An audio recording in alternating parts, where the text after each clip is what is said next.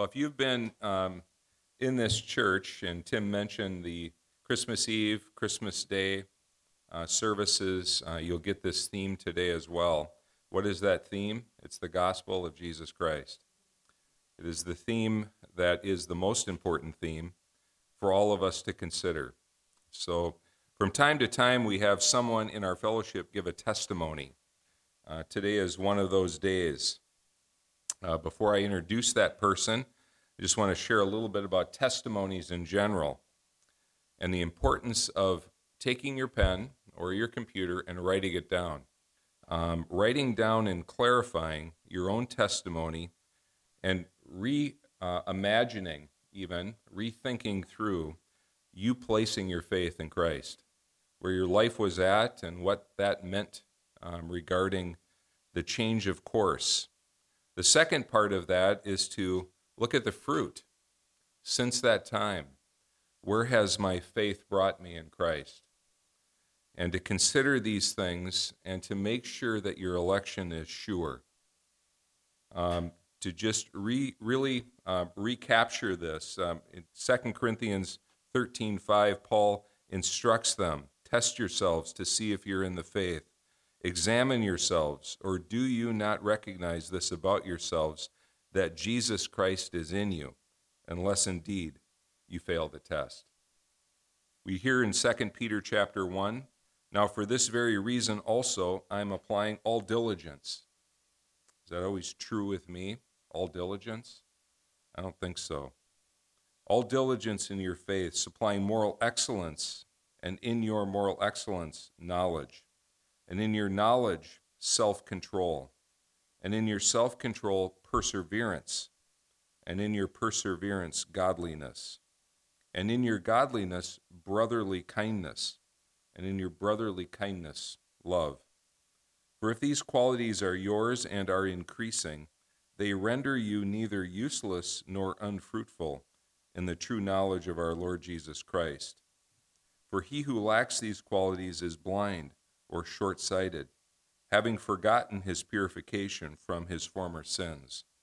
Therefore, brothers, be all the more diligent to confirm your calling and election, and if you practice these qualities, you will never fail. The Scripture provides clarity regarding effective faith, effectual faith, faith-saving faith. Take stock in what it teaches, and humble yourself before it, to ensure that you do not fail that test. Do you listen to the great shepherd, as Tim talked about? Do you know his voice? And does he know yours? I think I see everywhere throughout the Gospels, throughout the epistles, elements of testimony that's been given to us. We see it in 1 John. We see it in most of Paul's epistles. We even see Paul's confession at some points in time where he's struggling. We see him recount things since he was called by Christ on the road to Damascus. We see him share these things with others, which emboldens him to preach the gospel with more clarity. What about the book of 1 John that we've been studying earlier, or the book of James, which is a book of tests regarding salvation? How are you doing in your growth and sanctification? Where are your passions in life? Where are your idols in life? It's a great list to make. Are you becoming increasingly sensitive to your own sin? Write it down. Share your struggles with others. Pray for each other and encourage each other. These things we need to do as the day approaches all the more. We're going to have Yogi today share his testimony, and I'm going to pray for him before he comes up. And I just look forward to hearing from Yogi and hearing what the Lord has done within him and his written testimony, of which he has prepared for a very long time.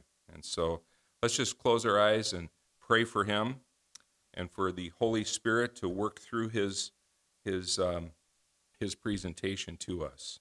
Dear Heavenly Father, we thank you for the work that you have done on our behalf and for the forgiveness of sin afforded by you through faith in Christ. We thank you, Lord, for the Holy Spirit who seals our salvation and convicts and pricks our hearts. Help us to be sensitive to sin within our lives and to confess it quickly so that we may be found faithful and that we may be fruitful for your honor and for your glory, that our worship would be robust. Help us to be salt and light in the world, having lives that are set apart for your glory. Be with Yogi today as he shares what you have accomplished in him.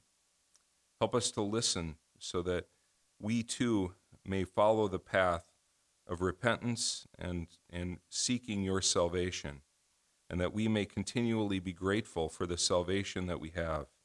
Lord, help us to call others to faith in Christ on a more regular basis with more boldness as we see the work that you have accomplished in his life and the life of others. Lord, I pray that you would be with us all as we listen to these things, that you might be glorified, that we might be worshiping you more each day and be sanctified in you. In your name I pray, amen. Come on up, brother. Well, I usually sit up here in the front, so I don't get a chance to see all the way in the back usually. And we're very fortunate to be able to come to a organized church that loves Christ, that's willing to share Christ. As we go about our lives, as Tim was so beautifully spoke, that this time of the culture of our system we live in, they make what we're going to do this year. Let's make big plans for this. Where you're the redeemed of the Lord. Your plan should be, how do I share Christ more? The organized church, Eric and Dylan, I hope we can start this year as a evangelization to share Christ. That's a great command that we have. That isn't flippant, maybe do I want to or not. That's a command by the authority of Christ himself. Over 2,000 years, more than that, people have been butchered. They've been burned at the stake. They've been cut in two. Unimaginable horror and terror. Why? Because of the truth of the gospel. The Lord says, the gates of Hades will not prevail. His remnant will always stand. If you're the redeemed of the Lord, our minds do not take us to the riches of who we are in Christ. It's all about him, not us. So I thank you for the opportunity. I pray for this church. We'll speak more of evangelization. And as John said many times, it isn't the organized church, it's the lay people who go out. Tell your neighbor, tell the person next to you what Christ has done for you. I'm going to read 2 verses here, and I'm going to pray. Matthew 28, 19 and 20. It says, "Go therefore and make disciples of all nations, baptizing them in the name of the Father, the Son, and the Holy Spirit." Those words are from Christ our Lord himself. He's the King of glory, the King of grace. And how do we do that? It says, teaching them to observe all that I command. It's not a will, or do I want to do this? No. He commands it. And lo, who gives you the power to do this? I am with you always. We can't do it on our own. We need this Holy Spirit of Christ indwelling us. So I'm with you always, even to the end of the age. If you're the redeemed, Christ lives in you. If you're not, he's not in you. I'm going to pray here in a minute, and then we'll go into the testimony of the Lord's grace.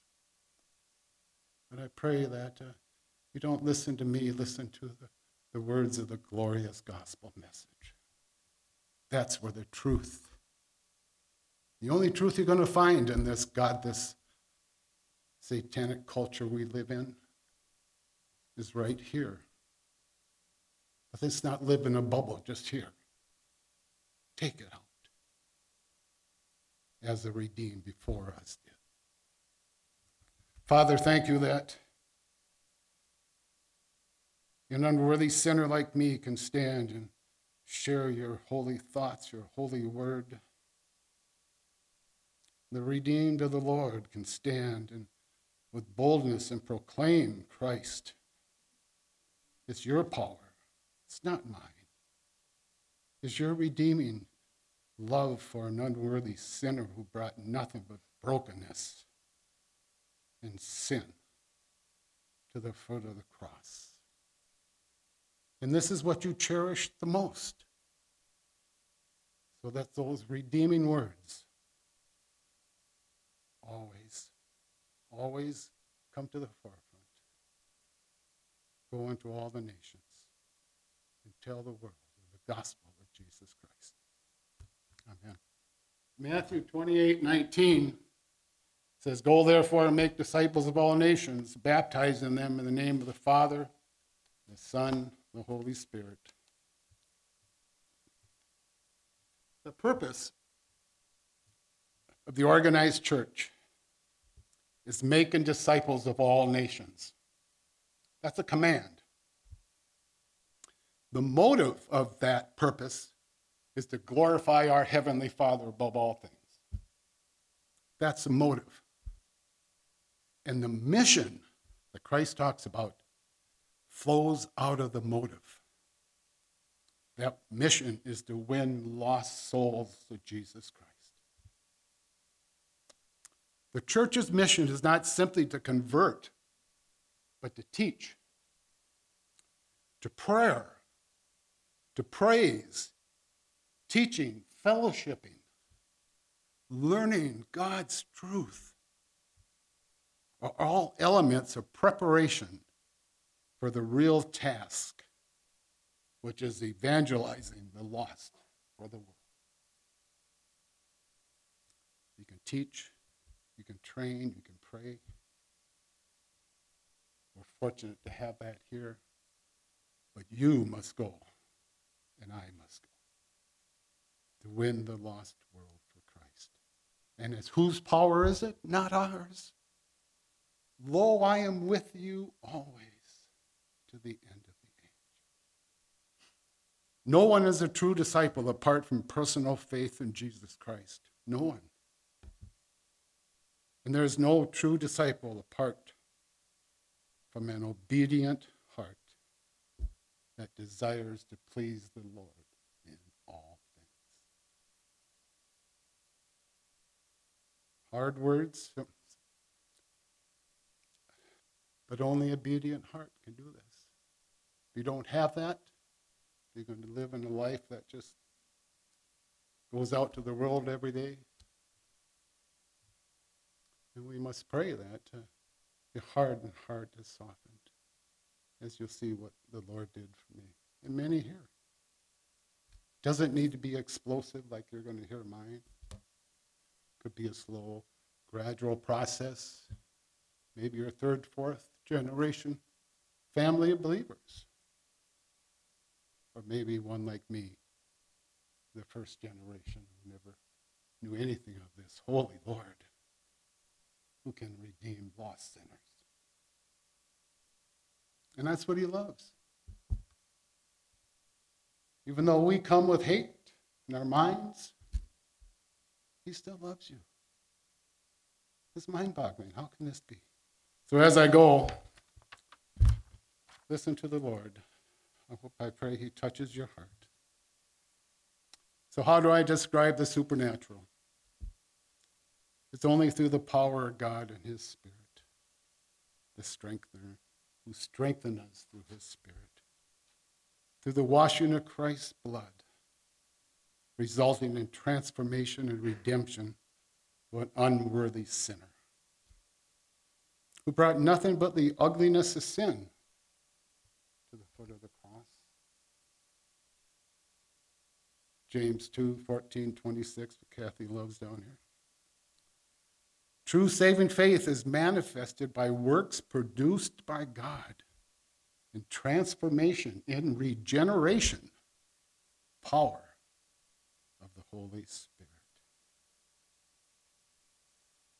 The most loving, compassionate thing I could ever do for you is just tell you the truth.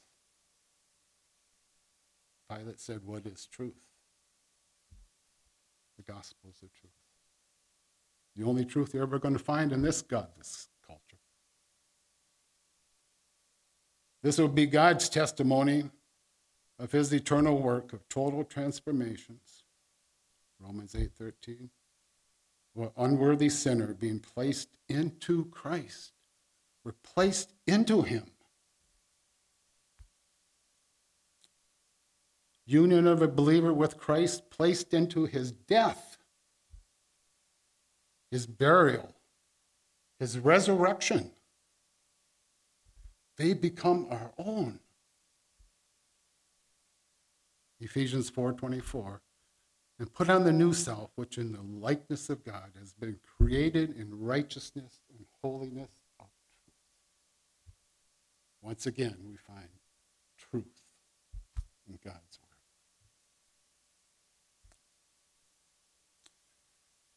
Renewal of the mind and salvation.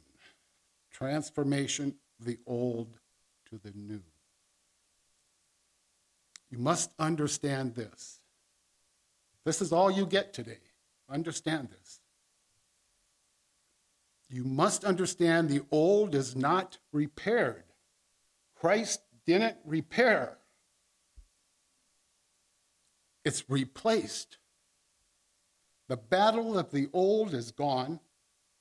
The truth of Jesus Christ has been revealed.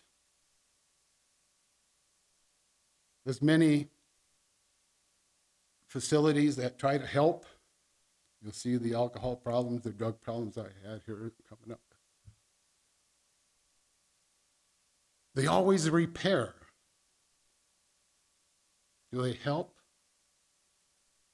But the battle is always there. You can't replace morality. You can't replace the battle within man's soul. Only Christ can do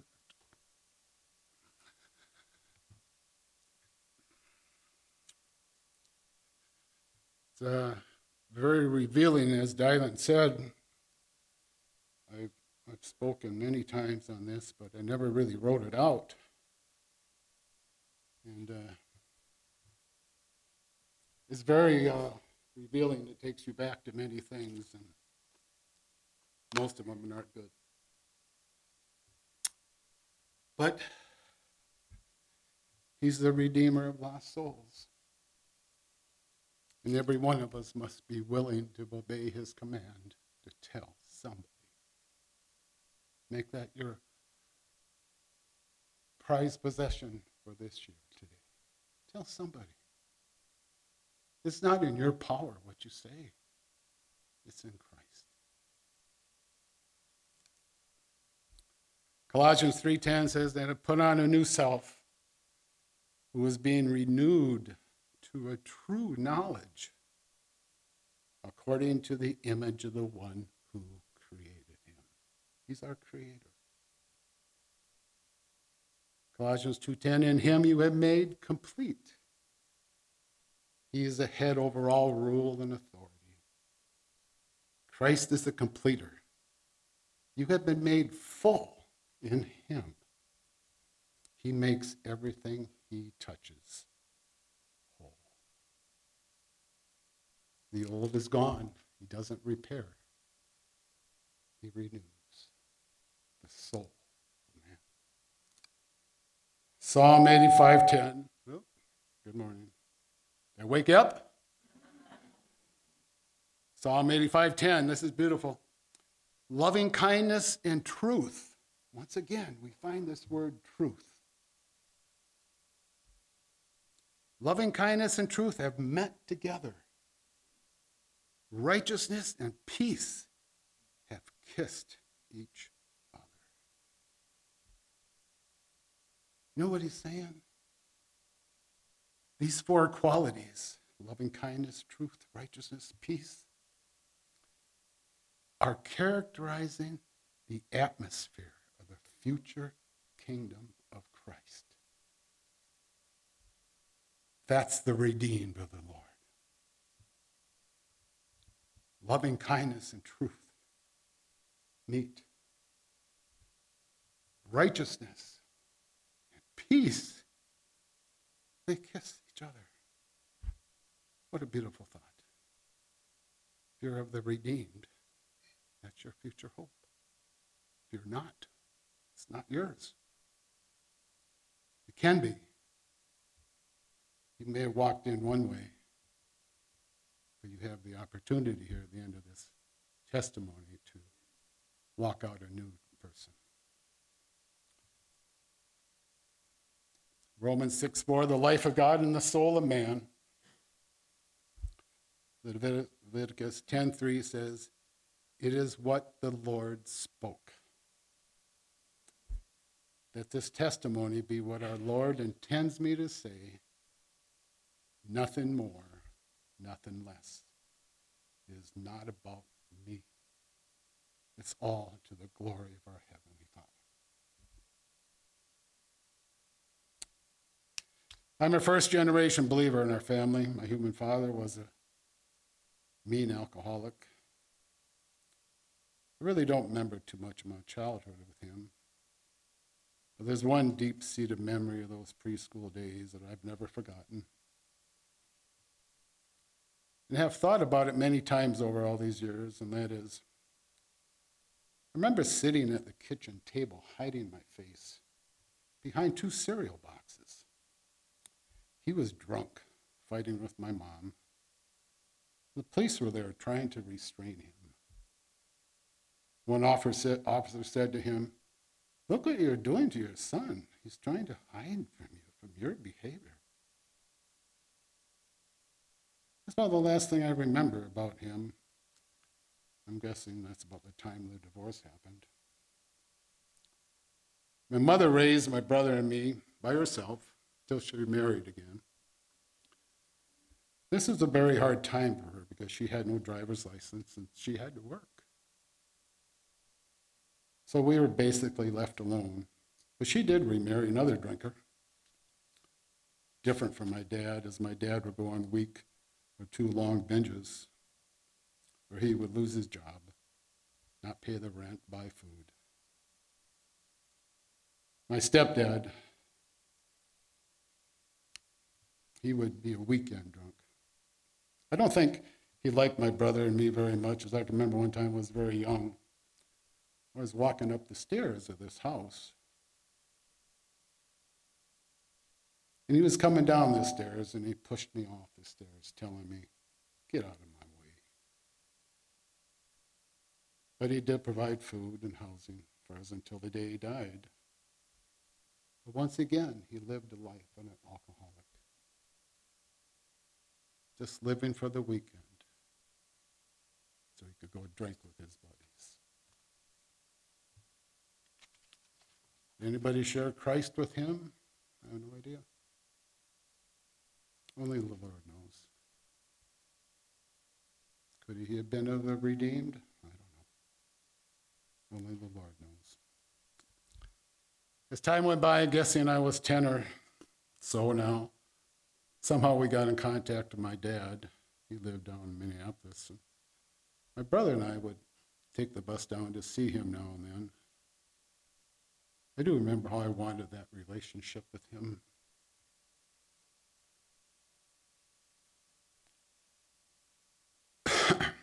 I wanted to have a father also. Well, here's the second thing that still haunts me to this day. This is a long time. I'm in my 70s. I remember he said he would take me to a ball game one day. And I waited for that day to happen. And lo and behold, the day came. Couldn't believe it. Well, we were heading to the ball game, the Minnesota Twins here. He made a stop and picked up another boy, one of his friend's sons.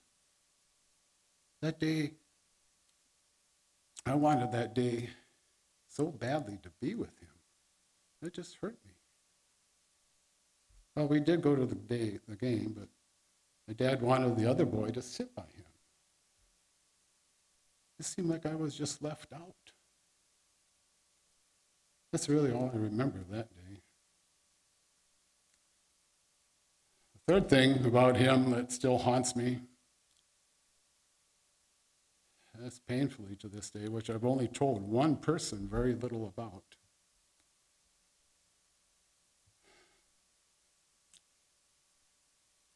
Imagine it must have been 12 or 13. My brother had basically stopped going to see our dad because his drinking had gotten so bad you just couldn't trust being around him. He was mean when he drank. And you'll see that's where I ended up. One night in his drunken stupor, the unimaginable happened. Here, a young boy just wanted to have a loving father, fulfilled his sexual desires with me. I won't go into details with this. This pretty much ended any chance of me having this loving father relationship with him. And that never happened again.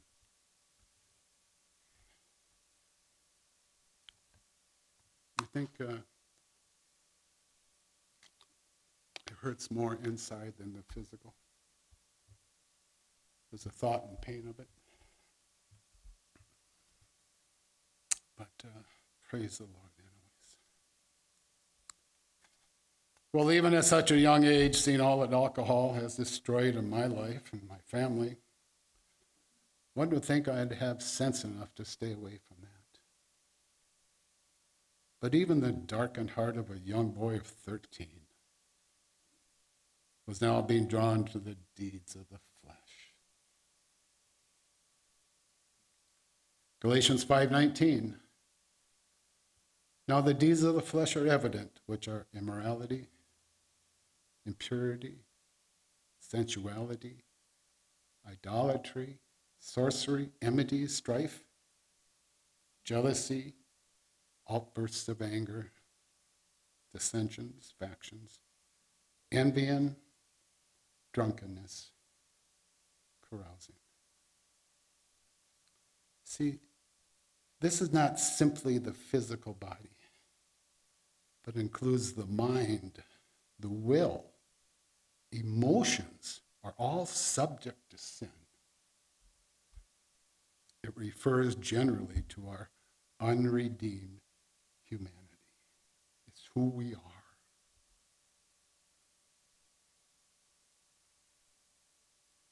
I got my name Yogi from playing baseball. 13 to 15, I played Babe Ruth ball. 15 is where the sins of the flesh are becoming very evident. From a young boy craving love to be imprisoned in St. Cloud Penitentiary, all before the age of 21.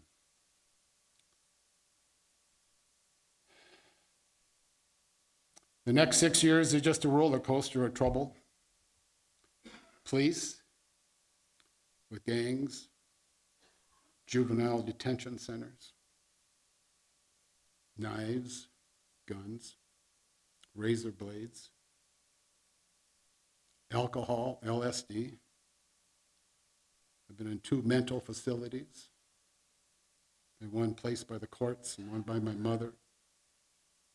Rejection by the Marine Corps, rejection by the draft board during Vietnam. Out of school for the first 2 weeks in 10th grade. City jails, county jails. Finally, all ending up in St. Cloud Reformatory. The story just goes on and on. That's why, as I wrote this out, it's bringing back a lot of memories that we won't bring up. But It's a never-ending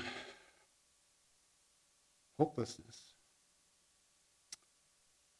The alcohol was now consuming me. Even as a minor, there always seemed to be parties happening where alcohol and drugs were abundant. I was becoming my dad. I was a mean drunk. Fighting, abusive language, it even made me sick. Vulgar, vile, blasphemy in our Lord's name just continually. But there's no stopping now. I continued to do things that would draw attention to me. I was craving for affection, but my alcohol abuse was driving me farther away as the friends I once had are now wanting nothing to do with me. So what do?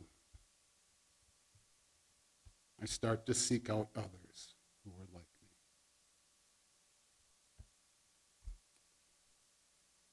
I don't want people to start feeling sorry because we have a whole world of young people like this today. You're here, you're fortunate with your mother and father who taught you. We have a whole world where they don't get that. You tell them Christ.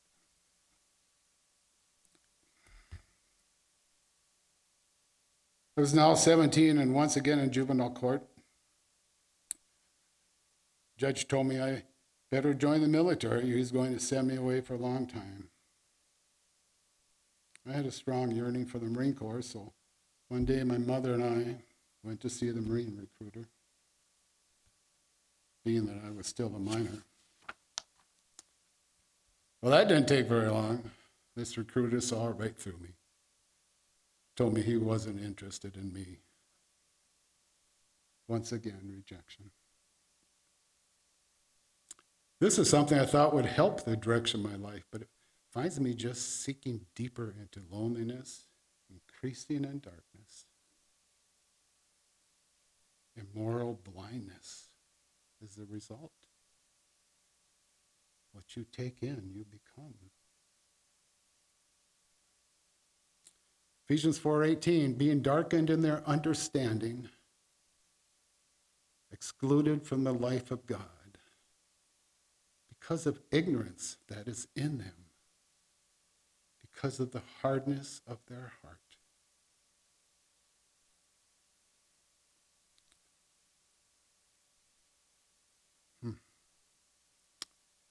And they, having become callous, having given themselves over, sensuality for the practice of every kind of impurity with greediness. Life seemed hopeless, empty. Rejection would just lead to more anger. I was bitter, angry, drunk.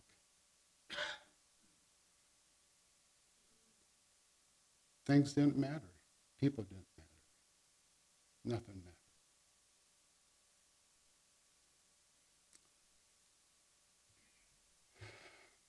My next attempt at joining the military came when I was 18. I had to register for the draft, you see. This is now during the middle of Vietnam. The war, for sure, they would draft me. So my time came to register and have a physical. I was strong, healthy. Just another body to fight this war. Well, once again, it seemed like this draft physician could see beyond the physical part to my mindless alcoholic lifestyle. Rejection again. Even the Vietnam draft didn't want anything to do with me. There were 3 different classes, 1A, 1Y, and 4F. Yeah. 4F means you're not wanted for any military duty. Any military service for any reason whatsoever. That was me.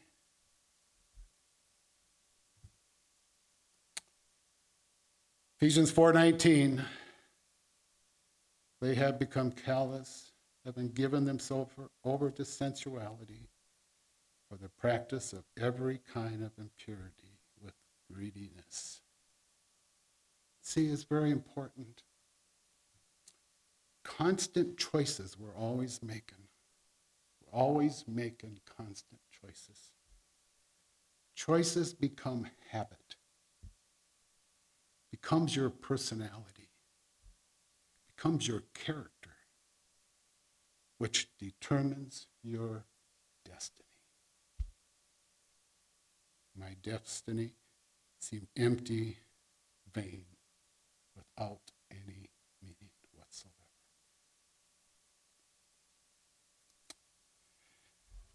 Even though we were mostly minors, it seemed like we partied and drank every weekend. There came a time at these parties where I would start cutting myself with razor blades. I still have many scars all over to prove it. I have the scars to remind me of it. But it wasn't that I was drunk. Just the opposite. Drinking but sober. I was so craving for attention. The loneliness of life was making me hard like a rock. All the while, what I was longing for closeness, companionship, friendship, I was driving what friends I did have away. Because either they or myself wouldn't know what I was going to do next. It's hopeless. Came in another time where I got in a fight with 2 gang members. One just happened to be the leader. I was with one of the few friends I did have at a drive-in restaurant. I was in the car, he was in the restaurant. Well, they came out, the 2 gang members were hassling my friend. So, of course, here I go. I go up to their car wanting to fight. Well, they wouldn't get out of the car.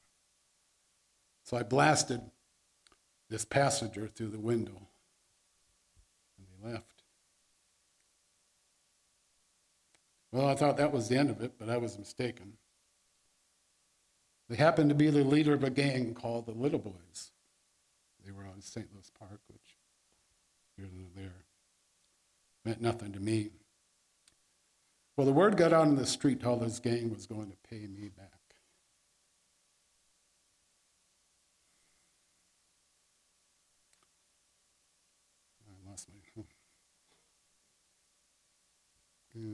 I have lost my place here. Well, the word got on the home to pay me back. So I figured if they were going to get me, what have I got to lose?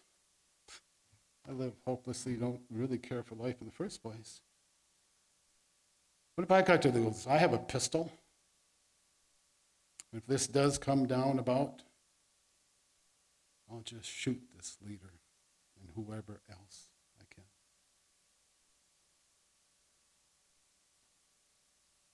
What else can I say but the truth?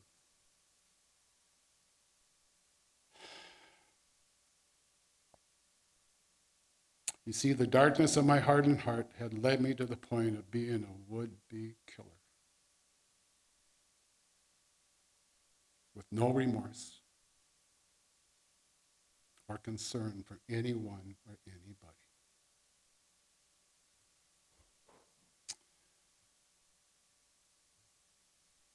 1 Peter 3:9, not returning evil for evil or insult for insult, but giving a blessing instead.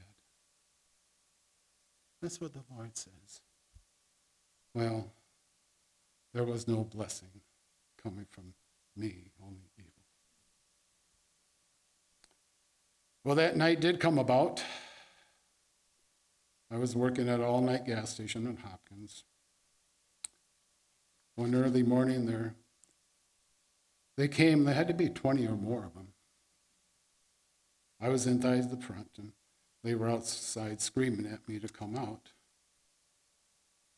Well, I brought that pistol with me. I had it in the back room, so I figured this is it.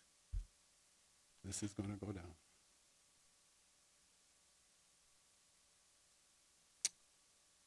So I proceeded to fetch this gun and go out to them. Just at that moment, a police car came in and broke it all up. My own darkened thinking, I figured, well, this isn't over yet. As the time went by, one of the gang members started to work with me, of all things. We didn't become friends, but we were decent to each other. This gas station, he would tell me of their plans of what they were going to do and how they were going to take care of me. Even though I knew nothing nor cared to know anything of the Lord, he stopped this would-be killer. I was in darkness, controlled and powered by evil. I don't know. Would I have actually done it?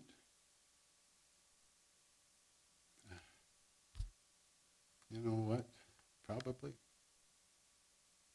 Probably it's been easy. The people we hear about every day do the same thing. They get in a darkened, hardened heart of man. Every one of us could pull that trigger if it wasn't for the redeeming grace of Jesus Christ. Ephesians 4:18-19, being dark in their understanding, excluded from the life of God because of the ignorance that is in them, because of the hardness of their heart, and they, having become callous, having given themselves over to sensuality, for every practice of every kind of impurity with greediness. That's the darkened heart of man. There's no escaping it. God puts restraints. He gives us police. He gives us the church. He gives us marriage, the bond marriage. He gives us prayer. All these restraints the Lord gives us to stop the evil heart of man and woman. But this evil, satanic system we live in today have destroyed that. God's restraints are going where there will just be evil for evil. That's what man wants, and that's what man's going to get.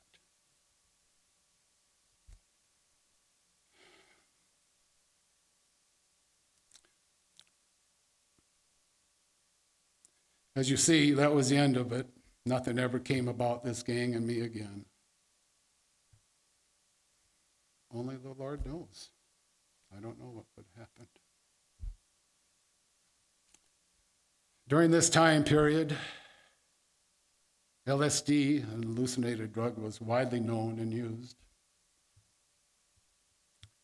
Although I was a drinker, alcoholic,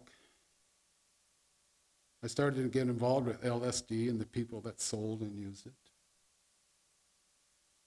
One night I was given a 4-way tab.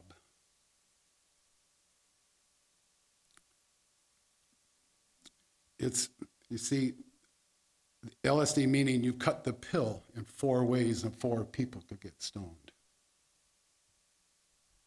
Well, one night I was drinking. I just decided I'll just take the whole pill. And for the next 3 days, I was stoned. I was scared, hallucinating. I remember seeing my legs walk away from me, laughing at me. I can remember another time where a snowplow was coming at me, and the blade came off and was heading right for me. I was always wondering what would happen if that blade would hit me.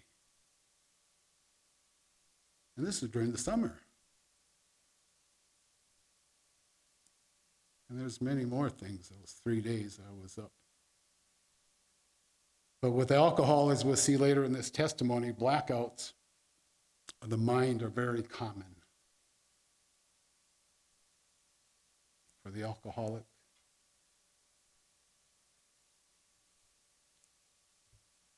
But with LSD, I can remember everything about those 3 days. I don't hallucinate anymore. I just remember. This scared me to the point that I never did LSD or any other drug again. I was totally consumed with alcohol. I didn't drink to enjoy it. I drank to get drunk. Period. Nothing else mattered. Nobody else mattered. Psalm 107:10. There were those who dwelt in darkness, in the shadow of death, prisoners in misery and chains.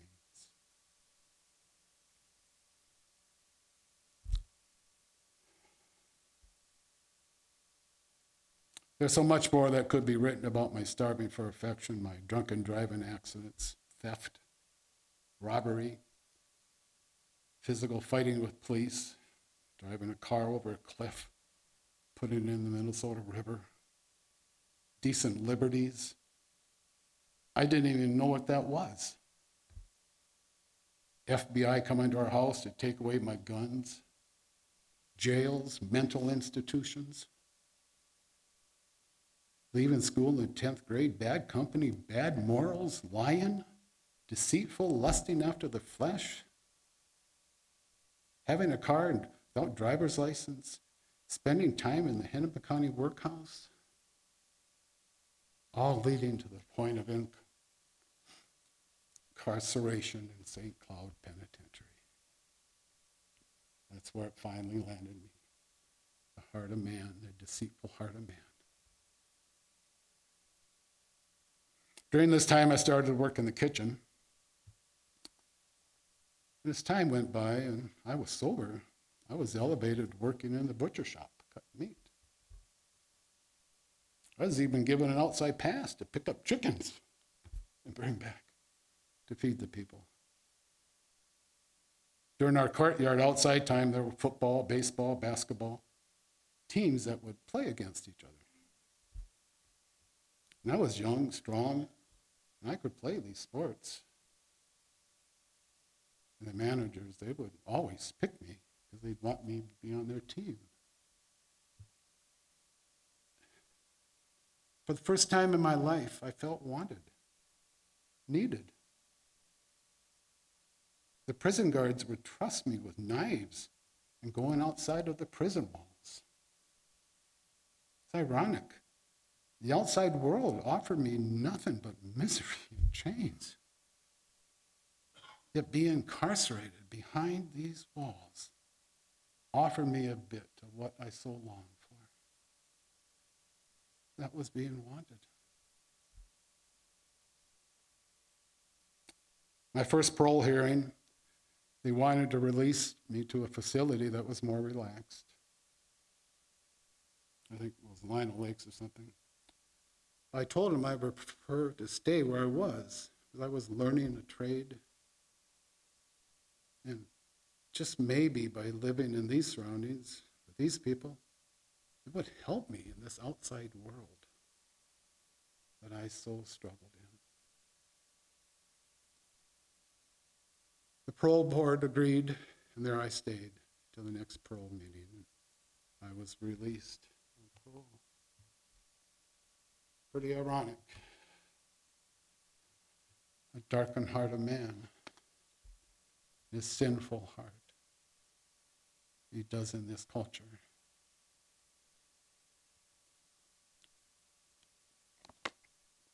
Without the restraints is what leads man to evil upon evil.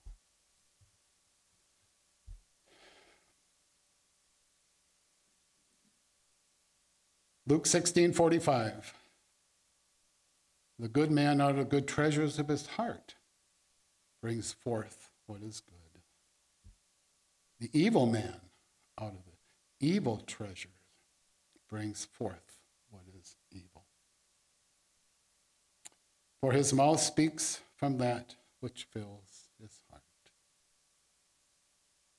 Trust me, my beloved, these words complete opposite from what I spoke in these first 30 years.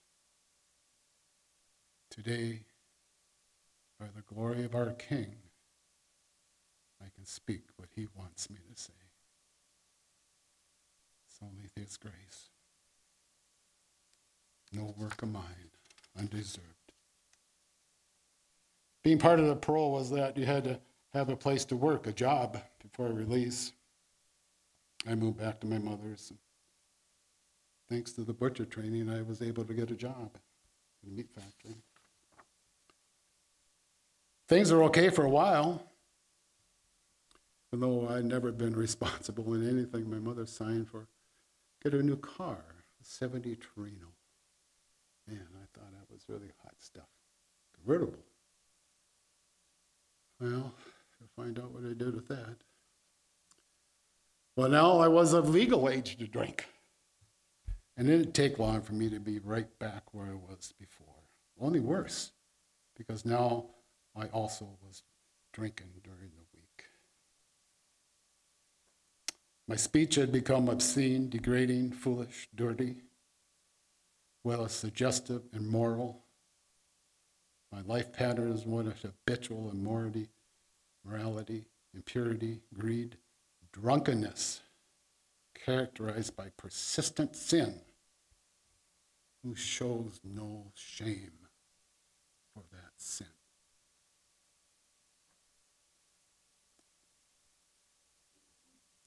Darkness describes the life of the unconverted, void of truth in intellectual and moral matters. If you're not living today the Spirit of Christ indwelling you, this describes the life of the unconverted. Hard words? I don't know. That's what the Lord spoke. If you're going to argue with him. One night I got so drunk that I was speeding down the highway in that 70 Torino. And as I crossed the lane, I ran headlong into another car, totaling both cars, putting both people in the hospital.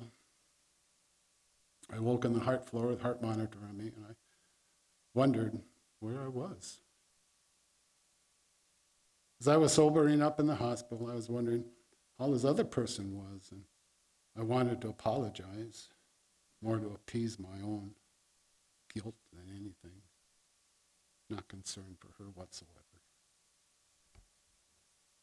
The other person was a lady in her 70s. She was in the ICU in very critical condition. They wouldn't tell me no more or let me ever see her. In those days, we didn't have the laws governing drunken driving, and nothing ever came about it.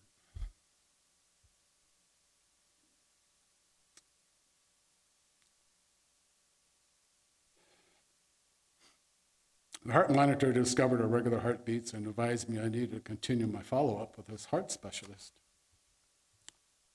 Well, I did, and during one of those visits, he told me if I didn't change my lifestyle, I would be dead by 25. That was the last time I saw him. I thought to myself, who needs him? Not me. I can do whatever I want to do. Nobody matters. Only my lust for evil and alcohol. The next 7 or 8 years, I became Isaiah 5:11. Woe to those who rise early in the morning, that they pursue strong drink, who stay up late in the evening, that wine may inflame them. There was no end, morning, noon, or night. My craving for alcohol has now progressed to weekends, weekdays, now binge drinking 3 or 4 days at a time. These years find me entrenched in bitterness, bar brawls, drunkenness, passed out on the streets, waking up in strange places, sleeping with strangers, city and county jails for drunkenness,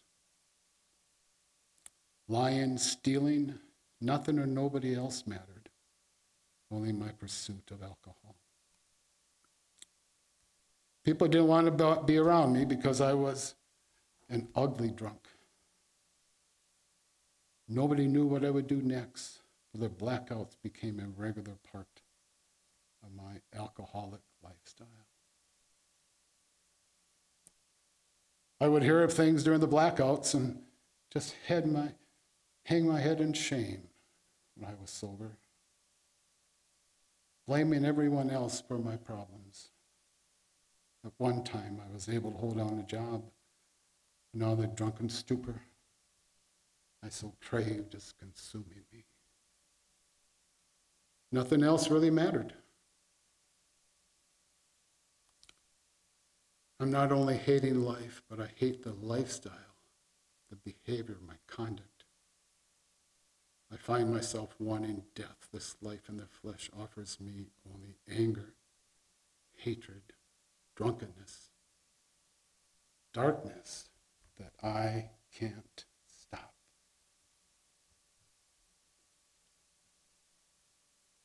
Once again, the world offers you repairs. Christ offers you renewal, replacement. It's only through him.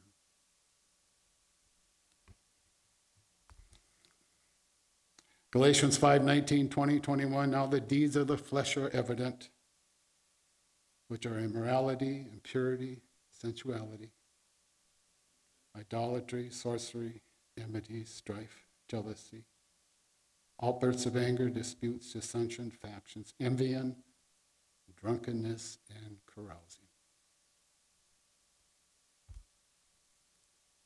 The Lord's words are true, and I'm identifying with just that. I got married when I was 23. We had a son. I even had a good job. But my binge drinking had got me fired from that. The wife and son had left me because of my binge drinking, staying gone for days at a time, never saying where I was or what I was doing. But she knew all along. She had had enough. These years found me drowning in self-pity. I had not only lost good jobs, but I had 2 houses foreclosed on, to file bankruptcy. Friends I did have didn't want to be around me because of things I did to them and their wives in my blackout darkness state. I was angry, lonely, hurting, living in the bar scene, chasing anybody who would be with me. I was in the darkness of sin and hatred. I hated the life I was living, but there seemed no way out. I was driven deeper and deeper into the ugliness of sin and despair. No hope, no peace. Life seemed useless. Alcohol was the only temporary relief and peace I could find that I so desperately needed. This beautiful psalm, it says, Psalm 4, verses 6 to 8. Many are saying, who will show us any good? Lift up the light of your countenance upon us, O Lord. You have put gladness in my heart, more than when their grain and new wine abound. In peace I will lie down and sleep. For you, O Lord, make me to dwell in safety. Once again, that verse is saying, rest because of God's personal blessings, not man's, not your ivory towers, not building your ego, thinking it's all about me, me, me, self. We have this evil inside us that want to think of self, self, self. No. Humble yourself before the Lord. Put him in that place.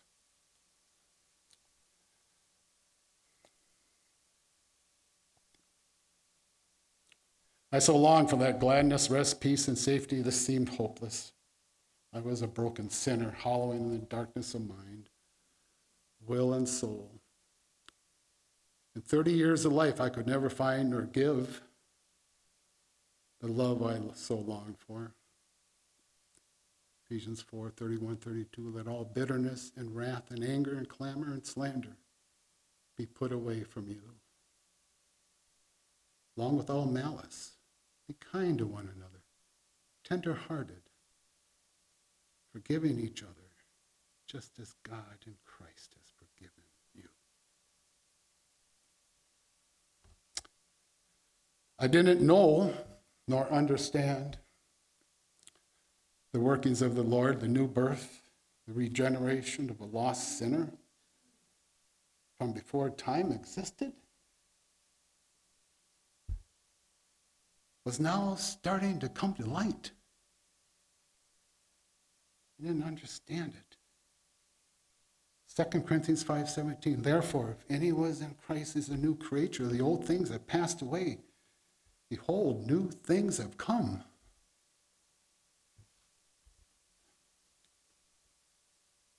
You said, what is he talking about? You don't get it. I'm now 30, living in the second house that will be foreclosed on. Alone, the wife and son are gone. The friends I did have are gone. They wanted nothing to do with me. I thought if I could just get help for this alcohol problem.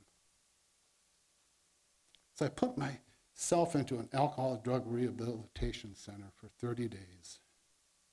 This was a co-ed center. Each had their own sleeping quarters, but during the day, we would be together. There was a young lady there that went to Bible college. And I continued to ask her about the Bible. And why did she go to Bible college? Oh, it's just so interesting. Wanted more information about this holy book. I had never wanted anything to do with the Bible before. So why now? I had no answers. After my stay was over, I did go to AA.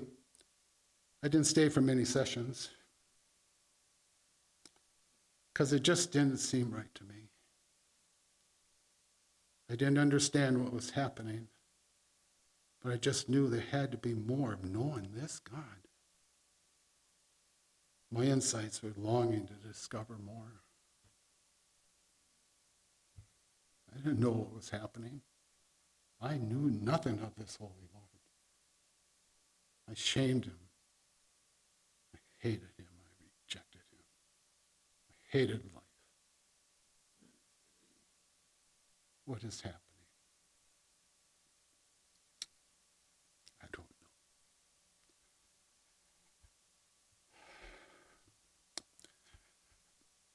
know. Alcohol was the only temporary release and peace I found I so desperately needed.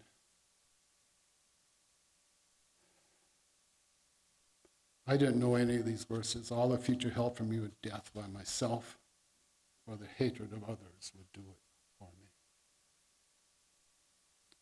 I so longed for that gladness, rest, peace, and safety. This seemed hopeless.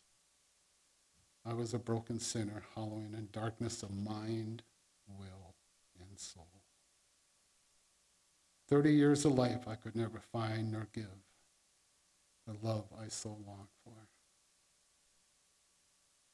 Ephesians 4:31-32. Let all bitterness and wrath and anger and clamor, slander be put away from you,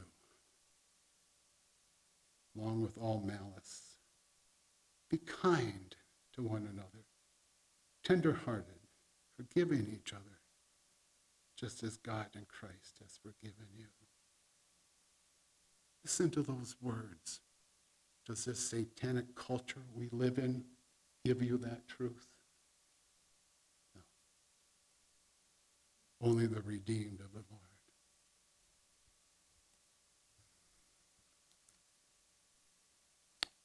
I didn't know nor understand the workings of the Lord, the new birth, the regeneration of a lost sinner from before time existed, and now starting to come to life. I was living in the second house to be foreclosed on, and it seemed like every time I turned on the TV, Billy Graham was preaching. And he wasn't, of course, but it just seemed like it, in my own mind. He was always preaching. You know what Billy Graham did? He always preached the same message. It may have been different word, but that message was always repent of your sins. Repent of your sins. My older brother and his wife were saved. He started to give a Bible study at my house, my mother's house, about being born again. I did go a couple of times, usually to laugh and sneer at him, but inside those words are haunting me. Ephesians 4:24. And put on the new self, which in the likeness of God has been created in righteousness and holiness. And here's that word again, truth. Could any of this be for me?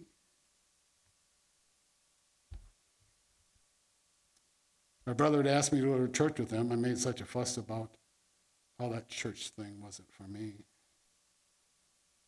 And inside my soul was longing to know more. I only went a few times, but that eventually would bring me to my knees. As I sat alone, desperate for something, anything, any hope that would bring me any peace in this world, I had such an overwhelming need to go back to that church and talk to somebody, anybody. Well, it was dark out, and the church was locked up.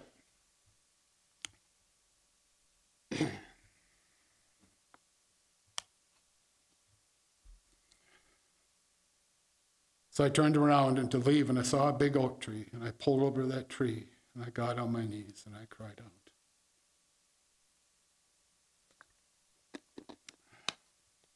Give me just a moment here. This is, seemed like it was yesterday.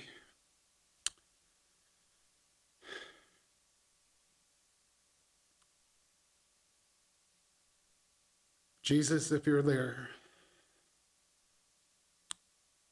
my life is out of control. I need you to take control. Forgive me for my sins and the life I live. I have no idea if you're there or not.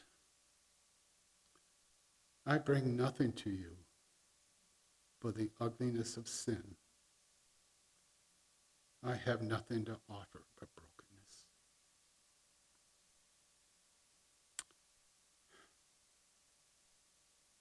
Well, there's so many verses I could write about this transforming power of Christ. But I feel this is fitting to bring glory to our Lord Jesus Christ, for this testimony is about his glory and not mine. Charles Wesley wrote this great hymn. And can it be? Long my imprisoned spirit lay, fast bound in sin in nature's night.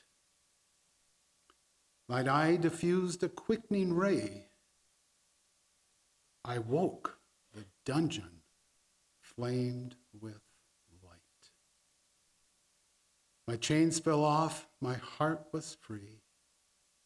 I rose, went forth, and followed thee. I would like to add a couple of words to this great hymn. This is what happened to me on June 10th, 1980. Long my imprisoned spirit lay, fast bound in sin and nature's night. Thine eye diffused a quickening ray. I woke, the dungeon flamed with light.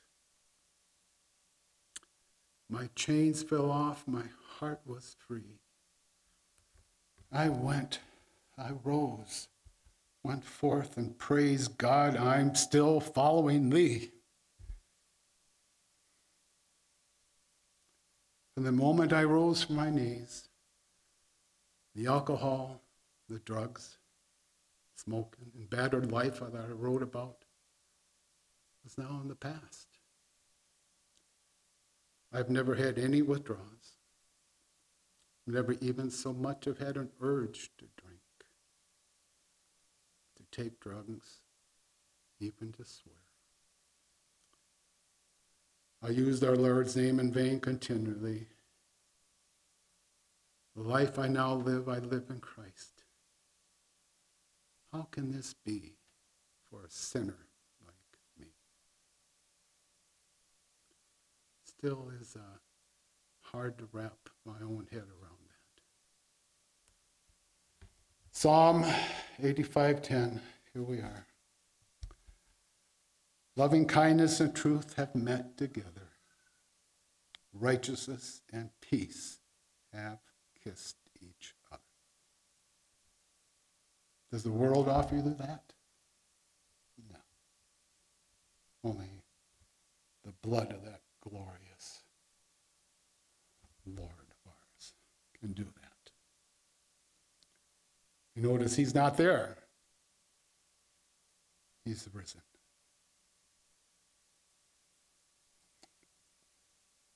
Ephesians 4:22, 23, 24. That a reference to your former manner of life. You lay aside the old self, which is being corrupted in accordance with the lust of deceit. That you be renewed, not repaired, renewed in the spirit of your mind. And put on the new self, which in the likeness of God has been created in righteousness and holiness of truth. You must understand the redeemed of the Lord. God does not repair. He renews. He replaces. The battle is gone. I'm a living testimony to that truth.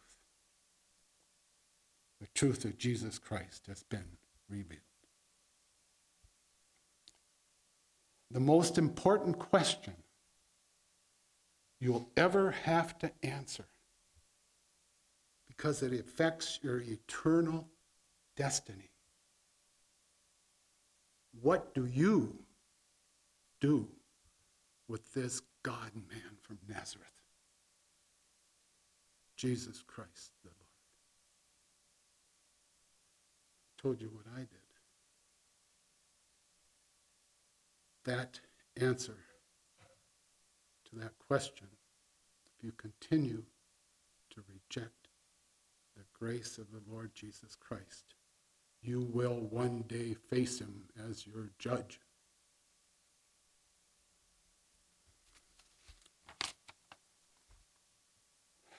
In a moment,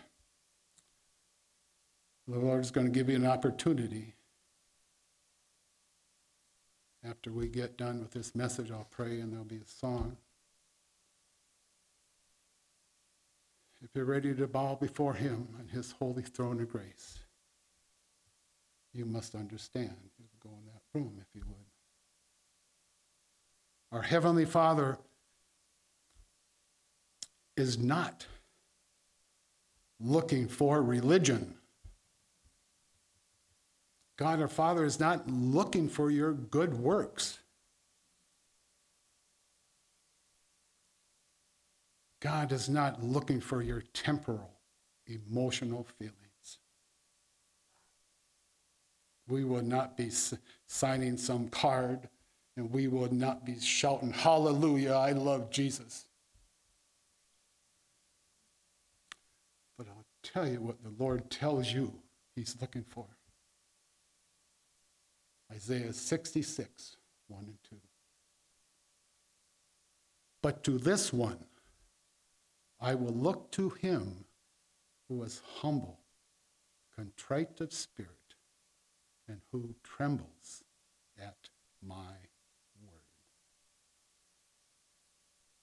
See, God is looking for a heart to dwell in, a heart that is tender and broken, not concerned with externalities of religion. God is looking for a heart to dwell in, a heart who takes his word seriously.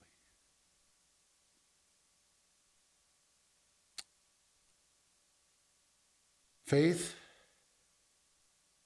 you must come in faith.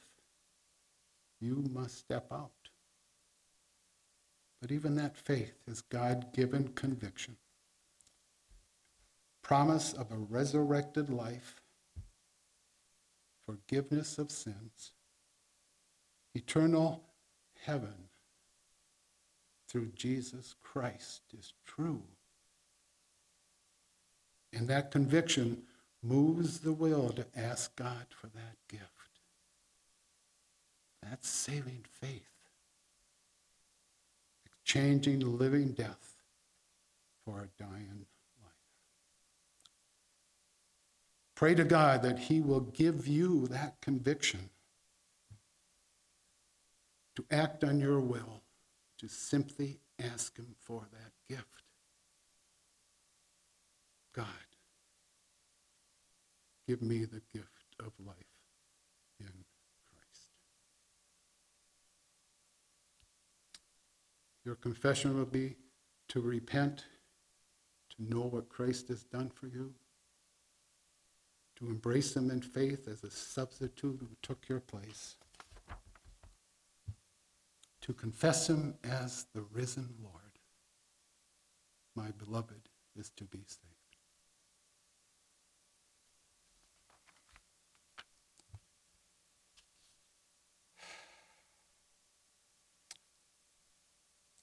If this is you,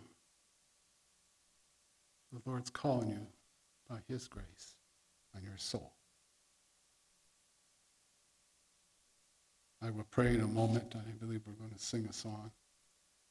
But you go right to that room. If this is you, you come by faith, no human achievement, and bow before our Lord of grace.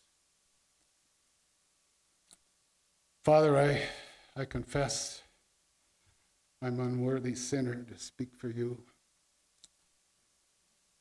I pray that your words of truth and Holy Scripture would touch the hearts and minds of souls that are here. To know that your word is truth, is abounding in magnificence and glory, that doesn't repair, but it replaces, it renews. The battle is hung on the cross at Calvary. I can only speak for me. This story of the life transformation of a forgiven sinner that knew nothing of you, wanted nothing of you, that brought only brokenness and ugliness to the throne of grace. And this is what you cherish the most. Father, help these beautiful people here today. Speak your word of truth to all nations. Let the redeemed of the Lord say so. Not be ashamed, because our Lord will not be ashamed of you in front of his Father. for the blood of the holy ones that have gone before us, reached out, shed their blood for this gospel truth. The Lord may not be asking that of you today or me, but he's commanding us to share the gospel message.